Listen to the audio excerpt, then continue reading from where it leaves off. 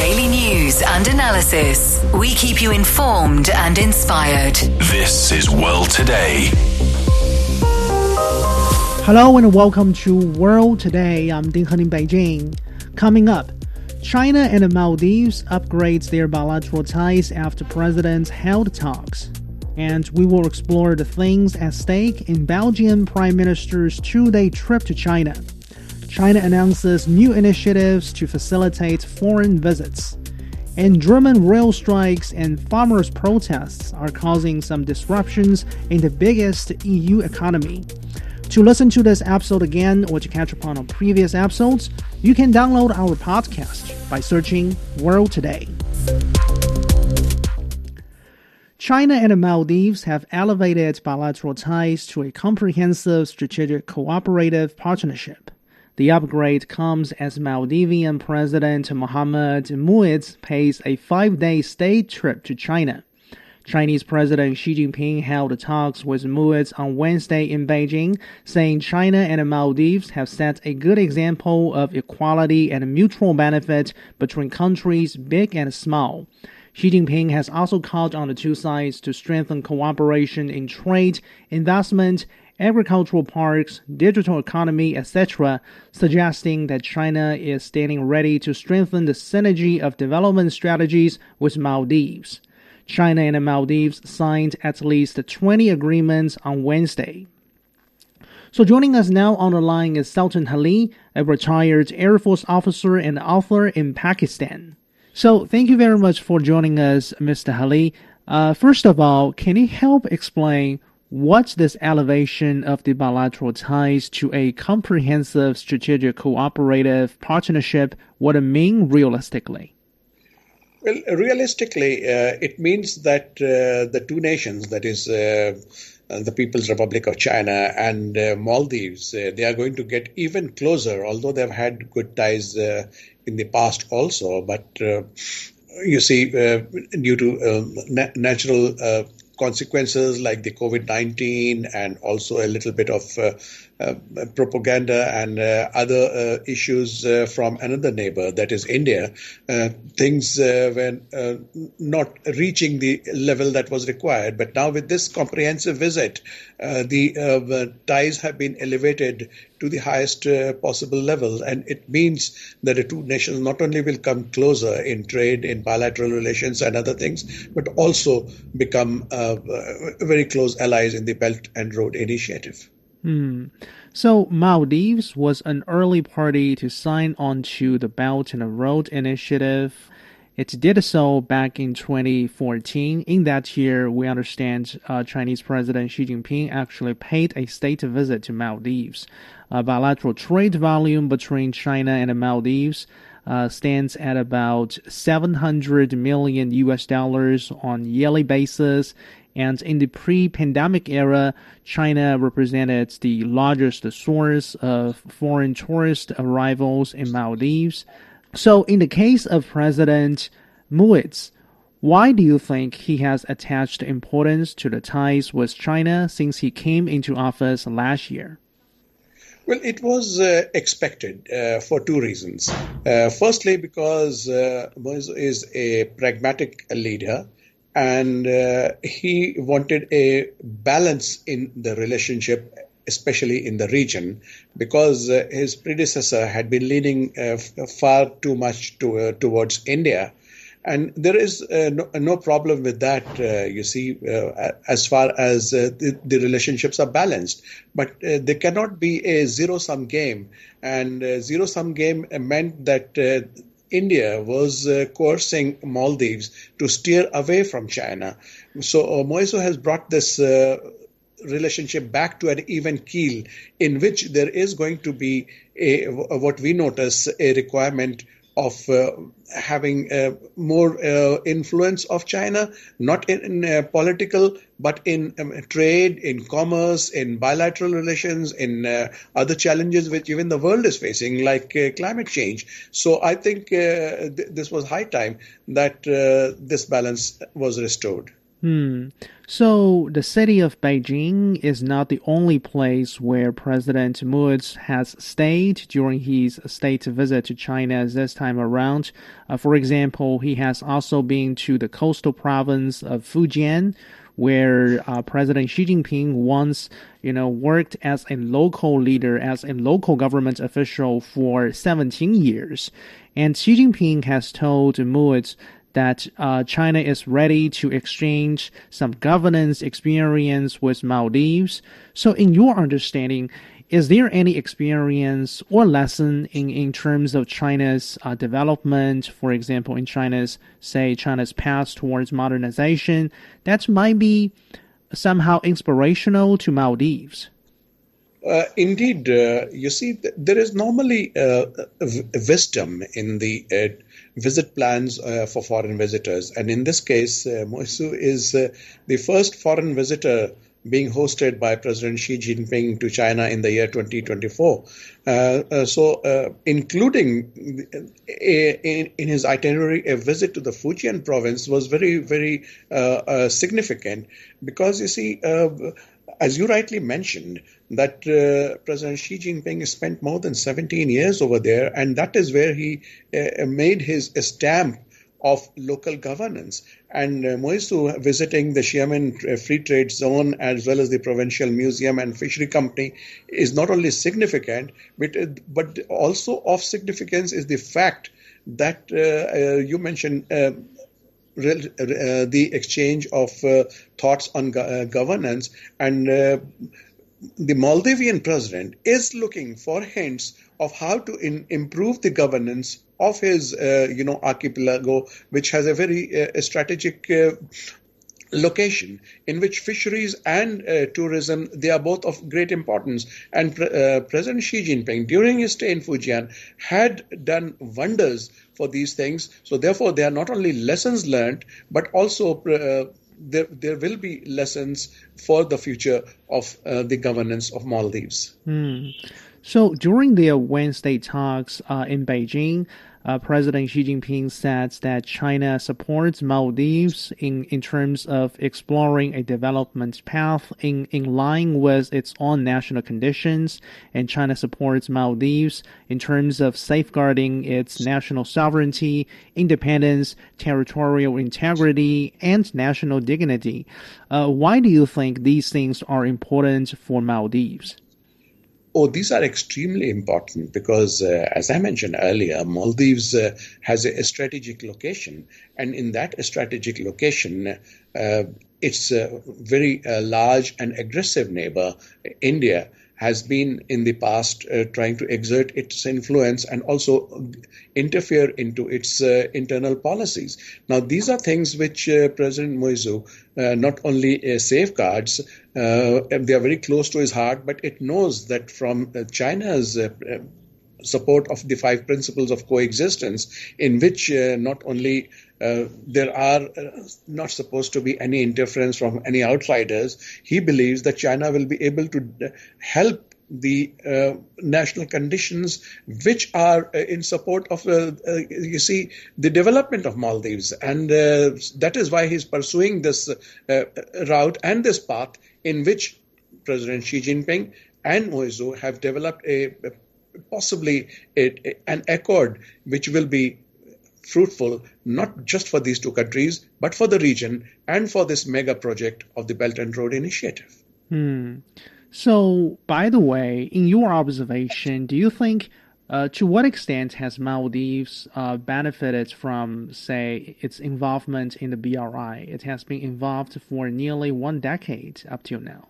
Indeed, as you mentioned in your introductory comments, that Maldives was one of the first signatories to the BRI, and especially because of the maritime Silk Road aspect of the BRI. So amongst the experiences that have been gained positively are the Friendship Bridge and also the Ophthalmologic Center, but these are actually very small developments compared to what lies ahead. And for that, the support of China was essential through the BRI for Maldives, and especially because you see, tourism is the main, or rather the bedrock of the economics of Maldives. And this could also have led to a higher development if the COVID had not struck in 2019. And the maximum you see, people, the country which was sending its tourists to Maldives was China. But because of the onset of the coronavirus, the number of tourists from China receded. And in the near past, the Indian tourists were coming. But there has been a spat with India in which Lakshadweep, which is an island close to Kerala, is going to be developed. And some snapshots of the Indian President Modi holidaying over there have sparked a row. And the Indian business and trade centers have decided to boycott Maldives from tourism. Now, this is something which is going to hurt Maldives very much. And that is why not only has the Maldivian president requested the president of China to send more Chinese tourists over there, but also because of the infrastructure development that will take place through BRI is going to ensure that the tourism industry not only flourishes, but continues to be a source of revenue for the Maldivians.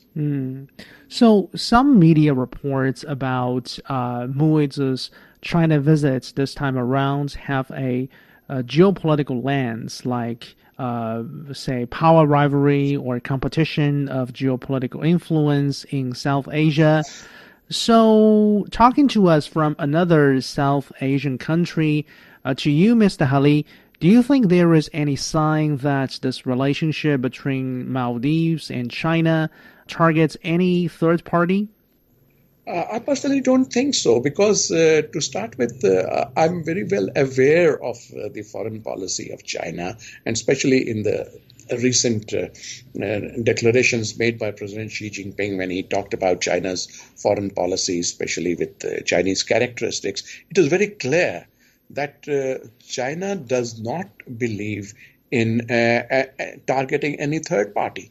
Now, there are people, there are observers who would try to view this visit of President Moizu to China through a geopolitical lens, and especially that you see the first visit President Moizu made after assuming the mantle of presidentship was to Turkey, and the second one is to China, and people were expecting that he'll probably go to India, but that's not true in my opinion. I personally think that what President Moizu is trying to do, and in which China is going to support it, is that there is not going to be a zero-sum game or an either-or relationship.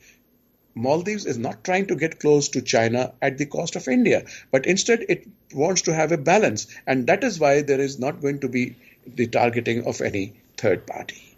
Sultan Haley, a retired Air Force officer and author in Pakistan. You are listening to World Today. Stay tuned. Foreign internet influencers living in China are hitting back as they face a fresh round of accusations of being cultivated by the Chinese government to shape narratives in favor of China. How true are those accusations? What's behind such narratives, and who's been pushing them? Listen to what those online influencers have to say on this week's Chat Lounge, anywhere you get your podcasts, and on CGTN Radio. You are listening to World Today. I'm Ding Han in Beijing. Belgian Prime Minister Alexander De Croo is on a 2-day official visit to China. De Croo is bringing with him a business delegation consisting of 25 chief executive officers. His trip is coming more than a week after Belgium officially assumed the presidency of the European Council. So joining us now on the line from Brussels is Chen Weihua, China Daily's EU Bureau Chief. Thank you very much for joining us. Thank you, Dean, for having me. So first of all, Weihua, can you brief us about, say, how local media over there in Belgium is in general saying about Prime Minister De Croo's China trip? Yes, I think there was a lot of attention. First, I would say there was a lot of emphasis on Prime Minister Croo is going to meet the top Chinese leaders from President Xi Jinping to Premier Li Qiang and, Zhao Leji, the head of the National People's Congress. But I think, there was a lot of attention also to the delegation, which consists a lot of CEOs, and so which is very important because it comes at a time when we heard a lot of rhetoric about de-risking, but this is a signal of more engagement, more cooperation with China, obviously. But there is also mentioning, of course, the first half of the year, Belgium assumes the presidency of the Council of the European Union, which is a very critical 6 months regarding because the EU elections and the Belgian election coming up in June. And it's also the first visit by Belgian Prime Minister since Jean-Michel's visit in 2016. Largely due to 3-year pandemic. It's not a lot of visits, obviously. And there was, of course, a lot of emphasis on geopolitical tension issues in the relationship between China, Belgium, and China, EU in particular. So to what extent do you think this particular visit is about the bilateral relations between Belgium and China, and to what extent do you think it is about the relations between the EU and China? Well, I would say both, are very important, but as Prime Minister Croo said actually before the visit, he's going to discuss all aspects of bilateral relations with the Chinese leadership. So I think bilateral issues are still very important. Now, first and foremost, he is the head of the Belgian government. Just remember, it's a 7-party coalition government. For anyone who understands the Belgian politics, it's not easy. They waited a long time of 2019 election to form a government, more than a year. Anyway, developing the economy, economic cooperation, trade, between with the world's second largest economy is critical. I think Prime Minister Croo actually expressed earlier. We can also see that from actually Foreign Minister of Belgium, Labib, the visit. I saw her tweets in the last. She visited Belgian companies in Shanghai, Suzhou, and met mayor in Shanghai, Suzhou, all about economic and trade cooperation, investment cooperation. So that's quite symbolic of what the visit is about, I think. But at the same time, as I mentioned briefly earlier, that it's Belgian presidency. It's the 13th time. We all know Belgium. Brussels here, where I am, is we call it the capital of the European Union. So it's a vital year because of the European election, and the Spanish presidency in the last 6 months did quite a good job. And so I think Belgium wants to out-compete and to show that it also is, will have a greater presidency, even, it's going to be a short presidency. There's a lot of 150 legislature issues going on, Green Deal, migration, of course, geopolitics. And I think we see in the last, EU-China summit in Beijing, actually in December, that the tone of the European Union on China has shifted. Less on ideology, but more on economic and trade issue. I think that's a good, signal. And I think Prime Minister Croo's visit will reflect that. I think there is a lot to cooperate between China and Belgium, China, EU on economic and trade investment. That's for sure. On the other hand, what about, say, the public opinion over there? For example, the public opinion among the so-called elite people, the intellectuals. I'm asking this question because some people in Belgium, according to what I have read about, they say at all cost, Belgium must avoid a situation in which the Belgian position contradicts with the position of the European Union, because if Belgium takes a different position than the EU, that's what ended up benefiting China, they say, because China will once again be able to divide the European Union. What do you have to say about this kind of comment? Well, I'm not surprised after having lived in Belgium or Europe for 5 years. You're just used to all kinds of noises, especially given the sort of rising geopolitical tension, not just between China and the United States, but also China and the EU, I would say. There is noises all the time, just to get used to. But at the same time, we should know, Belgium, for example, on the current crisis in Gaza, in the Middle East, country like Belgium, Spain, took a very different stand compared with other EU member states or EU, headquarters. So the difference is not just on China. I think Germany and France are different somewhat, on China policies too. So I think we're just, Belgium is actually among the 27 members, I think is the more pragmatic country. I think part of the reason is what Prime Minister Croo always said actually recently that because Belgium is a country of multicultural language, Prime Minister de Croo himself grew up in the Flemish region, which speak a sort of a Dutch speaking, but his mother was from the French-speaking area. So he speaks the French, Dutch, and obviously English too. He always say we are good at listening to different opinions, reach good decisions with compromise. So which means, the fact that he is leading a 7-party coalition government, it's not an easy job, and you have to learn to compromise. We know China, EU, China, Belgium don't see eye to eye on every issue, but we still managed to advance the relationship greatly in the last 40 plus years. Politics, including international politics, international relations, are about making, artistic compromise, let's put it this way. Now, talking about Chinese business presence over there in Belgium, we know BYD, this Chinese car maker with a focus on EV, has supplied buses to some of the local public transport providers over there. And e-commerce giant Alibaba, for example, also has a big, stake or a big presence at Belgium's biggest cargo airport.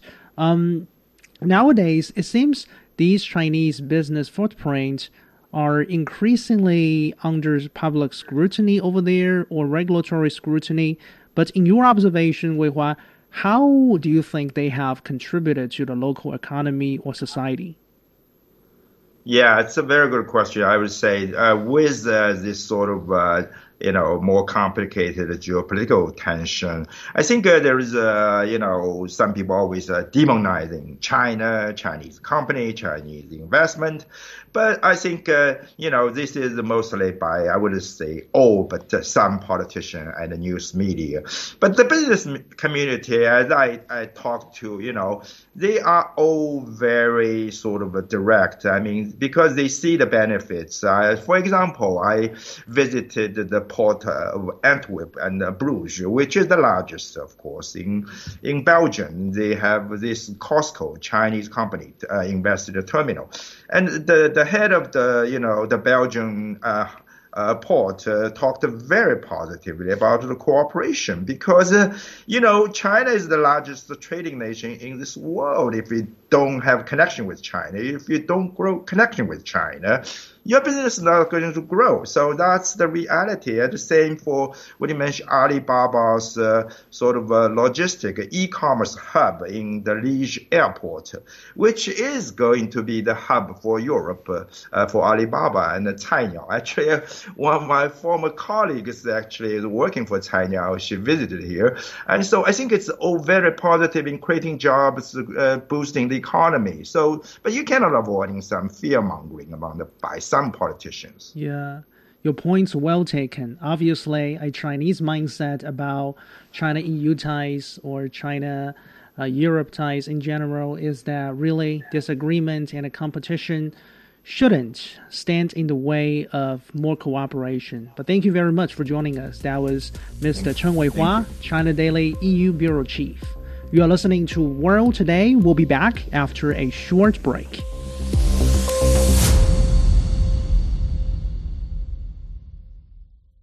You are listening to World Today. I'm Ding Han in Beijing. Foreign students, business people, and tourists will find it easier to travel to China as the country further loosens its visa requirements.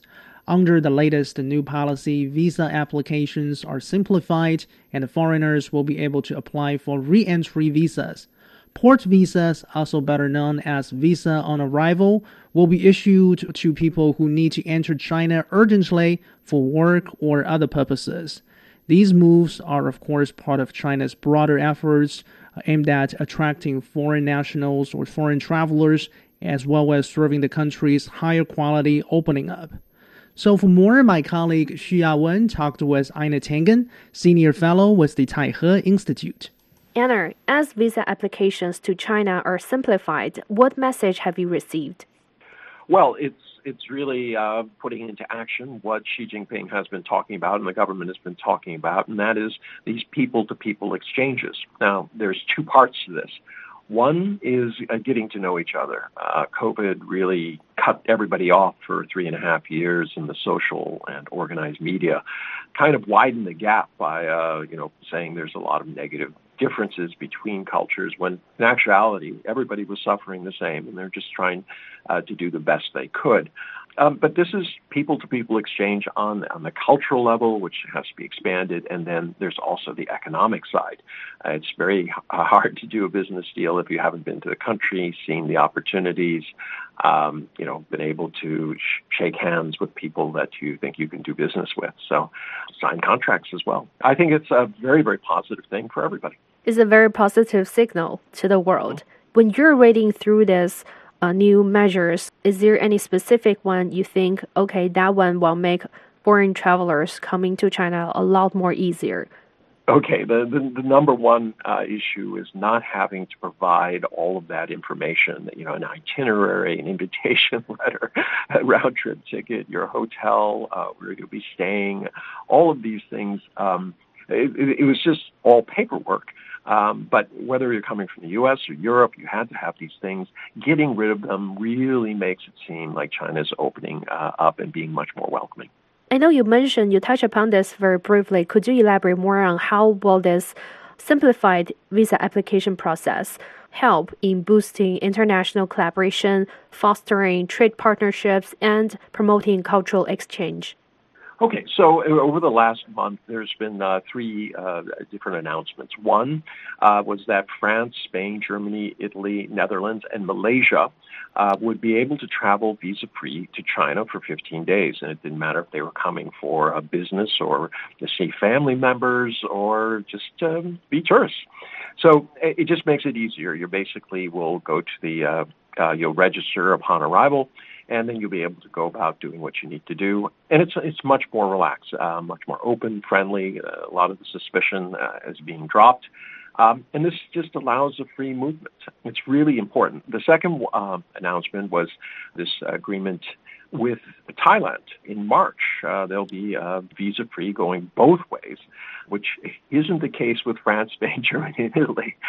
They still have visa requirements, but they're much more relaxed these days, and they're able to get it done in a day or two. I talked to a number of the ambassadors, and they were very pleased that they had organized things, so it's a lot easier than it used to be. Some embassies basically not give you a visa, and not European, this is elsewhere, India, and they hold your passport for quite some time. It's very, very difficult for a lot of people, especially if they're trying to do business. And the last one is the U.S. They've announced that they're dropping a lot of requirements.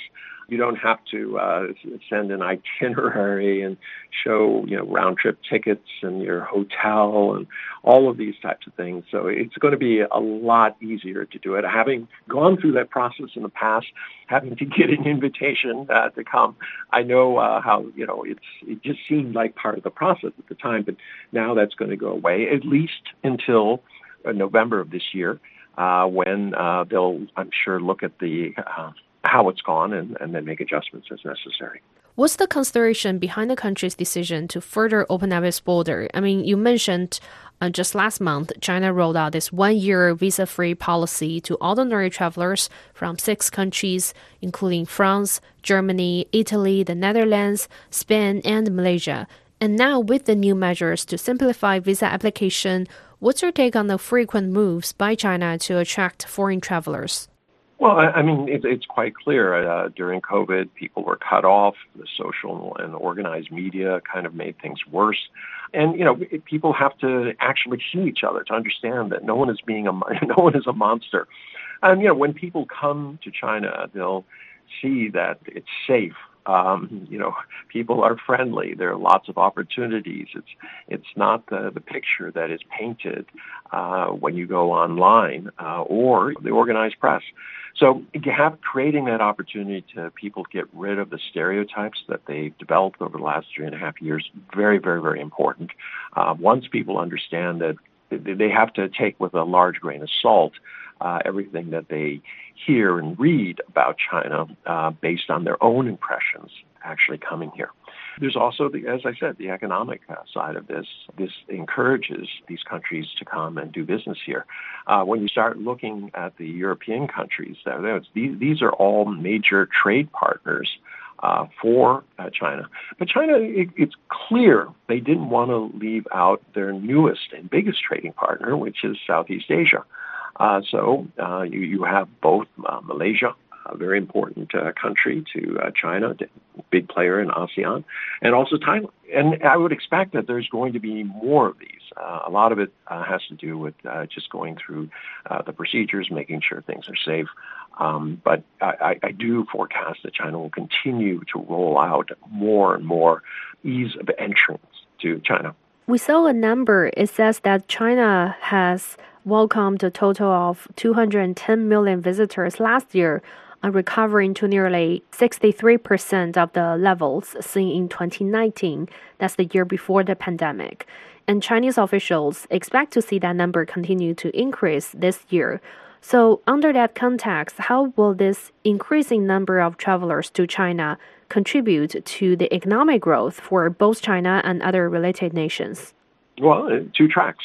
One, tourism basically within China will go up. And, it's funny, the more people you have arriving from another country and the more you get to know them, the more, you say, well, I should go to that country. So outbound tourism to those countries should also increase.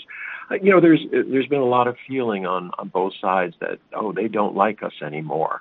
Or they resent something. So that's really to do with politics. People to people, they're still the same, and they need to understand that. That, as I said, leads to tourism. But there's also the secondary. I'm not going to do business in China, or if I'm China, I'm not going to do business in France if I can't get there.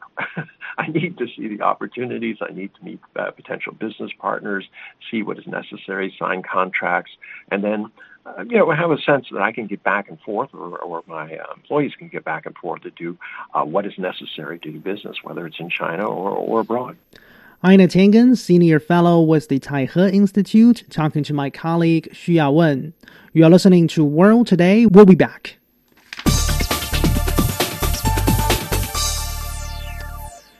In the United States, Ron DeSantis and Nikki Haley have lashed out at each other as they battle for the second place in the Republican primary. The 2 candidates held a televised debate in the state of Iowa on Wednesday. Florida Governor Ron DeSantis accused Haley, who is the former U.S. ambassador to the United Nations, of doing her donors' bidding. Haley responded by calling DeSantis a serial liar. The 2 rivals also clashed over foreign policy, in particular over aid to Ukraine. The debate was held days ahead of the Iowa caucuses, which is the official start of the presidential primary. So joining us now on the line is Joseph Mahoney, Professor of Political Science and International Relations with East China Normal University. Welcome back. Thank you. So first of all, Professor, briefly, what is your main takeaway from this latest debate? Well, frankly, they both did damage to each other, which doesn't help either vis-a-vis Trump, who they're both fearful of attacking as forcefully as they attack each other. On the whole, Haley is outpolling DeSantis, and I don't think this will change. What's interesting is that DeSantis is a more natural fit for the Republican base if Trump wasn't in the race, while Haley is a better fit to win the center and swing voters, which would be necessary in the general election. So in particular, we understand both Haley and DeSantis actually took a jab at Donald Trump during this debate on Wednesday. However, their harshest rhetoric has been reserved and then directed at each other. What do you make of this particular phenomenon? Well, first, Trump is perceived by his supporters as a victim, and this includes a substantial part of the Republican base. It would harm both Haley and DeSantis to attack Trump forcefully and alienate that base if they, too, would like to win it. That said, compared with Haley, DeSantis has taken a stronger position against Trump. Second, it's conceivable that both would like to be considered possible vice presidential running mates if Trump wins the nomination. If so, then this could be another reason why they're keeping the criticism light when they're talking about him, but being quite forceful with each other. Third, if for some reason Trump is forced to withdraw from the race, and if he then endorses another Republican, then it would be very valuable and perhaps decisive, perhaps a decisive endorsement, one that both Haley and DeSantis would covet. And finally, it's somewhat self-demeaning to refer to a candidate who doesn't respect you enough to show up for the debate. And by some accounts, Trump seems to benefit whenever his name is mentioned, whatever the context, positive or negative. So it's best for them to ignore him as much as possible. So, by the way, Professor, why do you think Donald Trump has once again decided not to participate in this presidential or Republican presidential debate? Instead, we understand he on Wednesday appeared at a televised town hall meeting, also in the state of Iowa, at basically the same time. He has no incentive to debate them. He's leading these other candidates. He doesn't want to put himself on the same stage to consider them equals, nor does he want to expose himself to difficult or sensitive questions. By scheduling his event at roughly the same time, he's trying to monopolize the time slot and control how he's being presented. Now, some people will perceive this as a weakness, but for a critical mass of Republican primary voters, it will be viewed as a power move that effectively relegates weaker candidates to a largely irrelevant sideshow where they damage each other. So how would you look at this decision by former New Jersey Governor Chris Christie, who has been an ardent critic of Donald Trump, to on his part to decide to drop out of the Republican primary? Well, it will be interesting to see who Christie ultimately endorses. He's made no such announcement so far. He is a reactionary opportunist, so we can expect him to keep his powder dry until he's more confident in a likely winner. However, his endorsement probably won't count for much.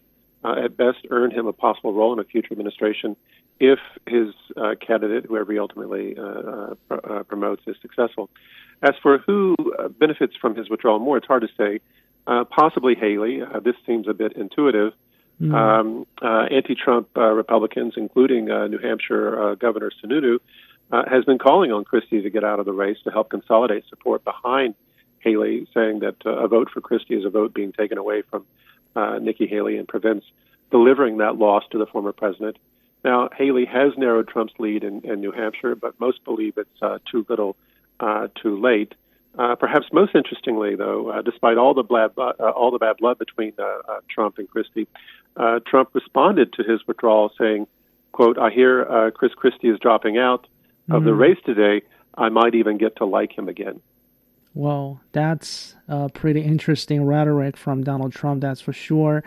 So now it looks increasingly likely, Professor, that there will be a Biden versus Donald Trump race once again in America in 2024. From a long-term perspective, better than I do, because people have long been talking about a perceived gerontocracy in American politics today.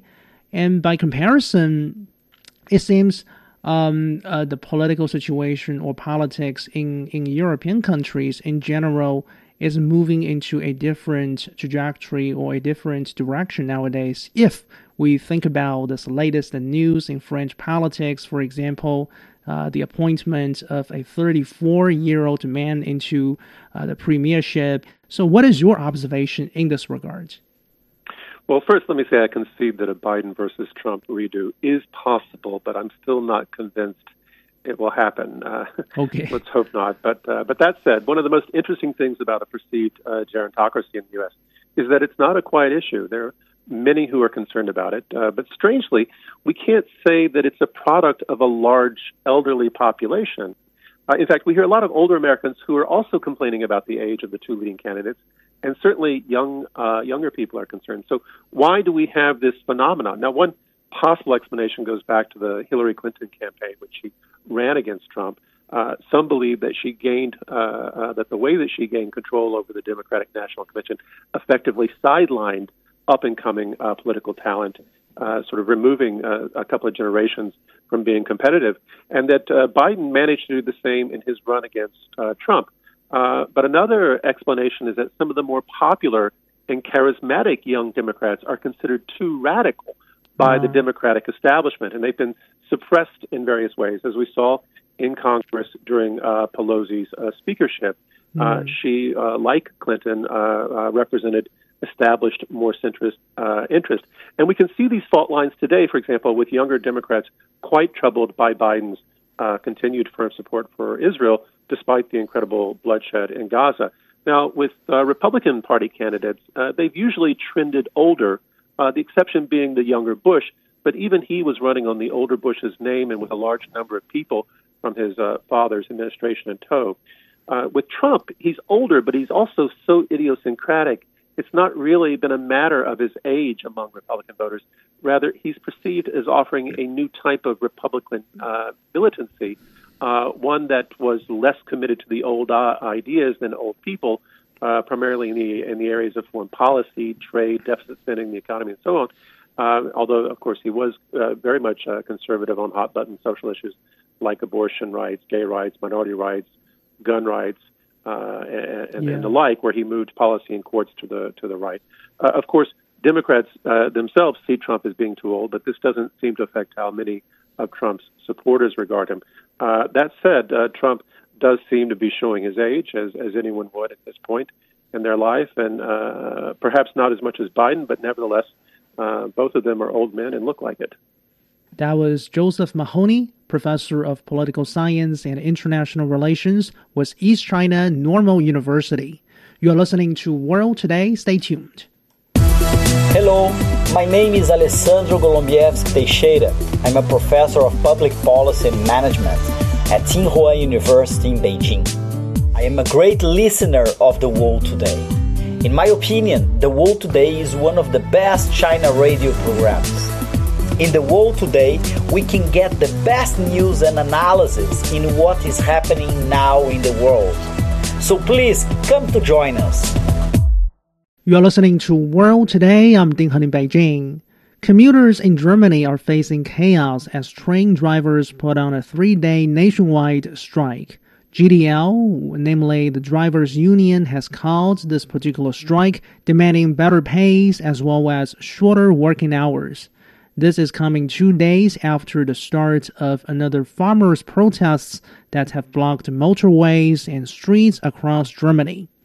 So joining us now in the studio is my colleague Zhao Ying. Thank you very much for joining us. Thank you. So first of all, tell us more about this ongoing train drivers' strike. For example, can you give us a clear picture regarding their demands and why they have chosen to work out? Yes. Well, the primary driving force is their demand for a reduction in weekly working hours from 38 to 35 without a pay cut. And the GDL union representing the drivers argue that such a reduction would significantly improve work-life balance, combat exhaustion caused by long shifts and demanding schedules. And they argue this will make the profession more attractive to potential recruits, and this will potentially address the ongoing shortage of train drivers. But there are also concerns around working conditions and employee morale. The GDL highlights issues like high overtime rates, lack of control over scheduling, and limited opportunities for career development. So the drivers feel overworked while undervalued, with their well-being often taking a backseat due to operational pressures. But underlying this discontent is a sense of strained relations with the state-owned rail operator, DB.